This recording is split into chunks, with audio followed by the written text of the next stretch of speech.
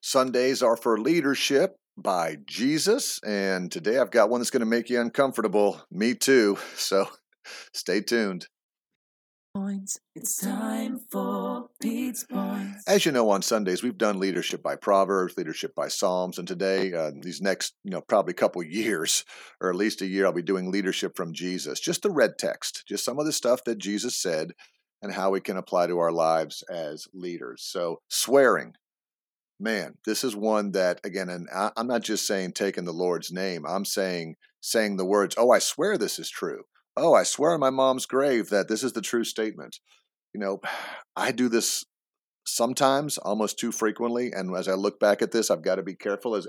As we go into Matthew, let's go ahead and look at, where are we? Chapter 5, verses 33 through 37. Jesus says the following: Again, you have heard that it was said to the people long ago, do not break your oath, but fulfill to the Lord the vows you have made.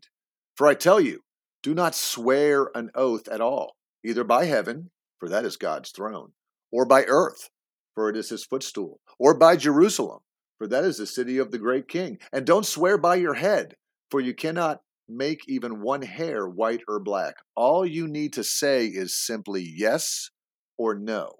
Anything beyond this comes from the evil one.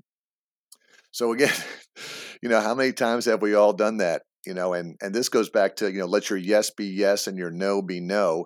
As long as you have trust and respect and you're doing the right thing and living your life right, when you say yes, that should be enough. You don't have to say, I swear yes, or I swear that's not true.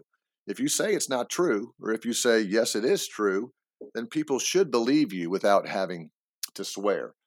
The scary part's the last one. Anything beyond this comes from the evil one. Man, let's all start working on just letting our yeses be yes and our nos be nos, and not having to swear and double down and all this kind of stuff. So something for me, something for you. All right. Have a great day, everybody.